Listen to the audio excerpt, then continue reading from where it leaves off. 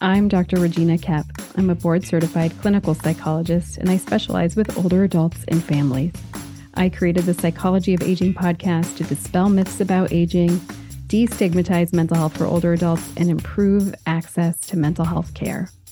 Whether you're an older adult, a family member caring for an older adult, or a professional working with older adults, you're in the right place. And one more thing. If you're a licensed mental health provider like a social worker, psychologist, counselor, therapist, or an aging life care expert or certified care manager looking for continuing education focused on mental health and aging, simply go to mentalhealthandaging.com to learn more about how to earn your CEUs. All right, let's jump into today's episode. Which mental health professionals work with older adults? I'm Dr. Regina Kepp. I'm a board-certified clinical psychologist, and I specialize with older adults and families. In today's video, I'm going to lay out the 3 mental health providers who commonly work with older adults. Here's why this is important. Knowing what each of these mental health providers does will help you target where to start with helping to get your older loved one or older client the care that they need. The first is therapist. Therapist is a broad term. It's an umbrella term that describes what the person does. Therapy. So talk therapy where you meet one-on-one or as a couple or a family with the therapist. A therapist often helps to manage or treat mental health concerns, especially among older adults related to depression, anxiety, sleep disorders, getting new health and mental health diagnoses, like say a new diagnosis of cancer or heart disease or dementia disorder. A therapist can be a social worker, a psychologist, a licensed marriage and family therapist, a licensed personal counselor. All of these professions can call themselves a therapist. What's really important here is that the person is licensed in the state that you are looking for care in. So therapists often offer individual psychotherapy sessions. So again, that's talk therapy. Those sessions might last 45 to 60 minutes for an individual session, or 45 to 90 minutes for a family session. Depending on the therapist, depending on the condition, often therapists work with clients once a week, once every 2 weeks.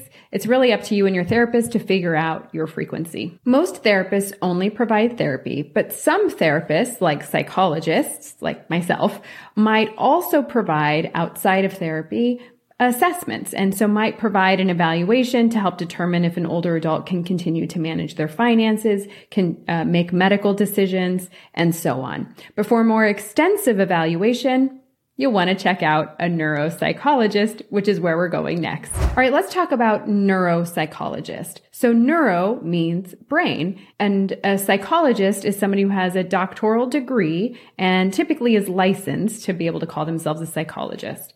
So a neuropsychologist is a psychologist of the brain, but their main function is assessing and diagnosing brain conditions. And this is where they come in for older adults, because dementia disorders are brain disorders. And so neuropsychologists are incredibly helpful in identifying, does the person have a dementia disorder? And if so, what is the dementia disorder? There are many different types of dementia disorders, Alzheimer's disease being the most common, then vascular dementia, then Parkinson's and Lewy body dementia, and so on. So having a neuropsychologist do a formal evaluation can take several hours and often might be done over a course of a few days. And then typically the neuropsychologist will meet with you and your loved one, the older adult, to give feedback about what the testing showed. Many older adults who don't have dementia just want to get a baseline of how their brain is functioning now, so that as they age, they can compare how their brain is doing down the road to how they're doing now. And neuropsychologists can often help with that as well. Earlier, I mentioned capacity evaluations. Neuropsychologists also commonly conduct capacity evaluations. So meaning that they can assess whether or not a person is able to manage their medications, manage their finances, make medical decisions, provide some contribution or thoughts into whether or not a person can live independently. Some of these decisions, like independent living, need to be made with a team, including occupational therapy, physical therapy, primary care, maybe a geriatrician, maybe a neurologist, and so on. But from a mental health perspective, it's a neuropsychologist who is best equipped for making those evaluations and providing that feedback. And third, a geropsychiatrist is a medical doctor who specializes in the mental health and brain health of older adults. They are not a neurologist.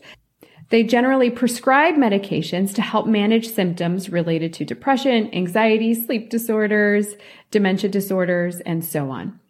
They might or might not provide psychotherapy. Some geropsychiatrists might also provide capacity evaluations related to whether or not a person can manage their money or make medical decisions or manage their own medications. Every person operates within their own scope of practice, so it's really important to ask what that provider does and then follow their lead in what they say they can and cannot do. If they can't do something, ask for guidance about where to get that need met. All right, if you need help finding a mental health provider who specializes with older adults, I invite you to check out our national provider directory. It's free at www.mentalhealthandaging.com. There you will find therapists, neuropsychologists, geropsychiatrists, and more. I hope you check it out. That's all for today. Just a reminder, if you're a licensed mental health provider looking for continuing education focused on mental health and aging, simply go to mentalhealthandaging.com to learn more about how to earn your CEUs. Calling all mental health providers. Have you been feeling ineffective, stuck, or unsure of how to best help your client with memory loss? Well, it's not your fault. Most therapists haven't had any training in addressing memory loss or cognitive changes in therapy. But I got something for you. In my free 10-minute video where I walk you through 5 steps for helping your clients presenting with memory loss, you'll learn the difference between memory loss and mental health concerns for older adults and how to help. Get this free training and a bonus workbook that you can start using in your clinic today. Simply go to www.mentalhealthandaging.com/clarity to learn more. That's www.mentalhealthandaging.com/clarity, CLARITY.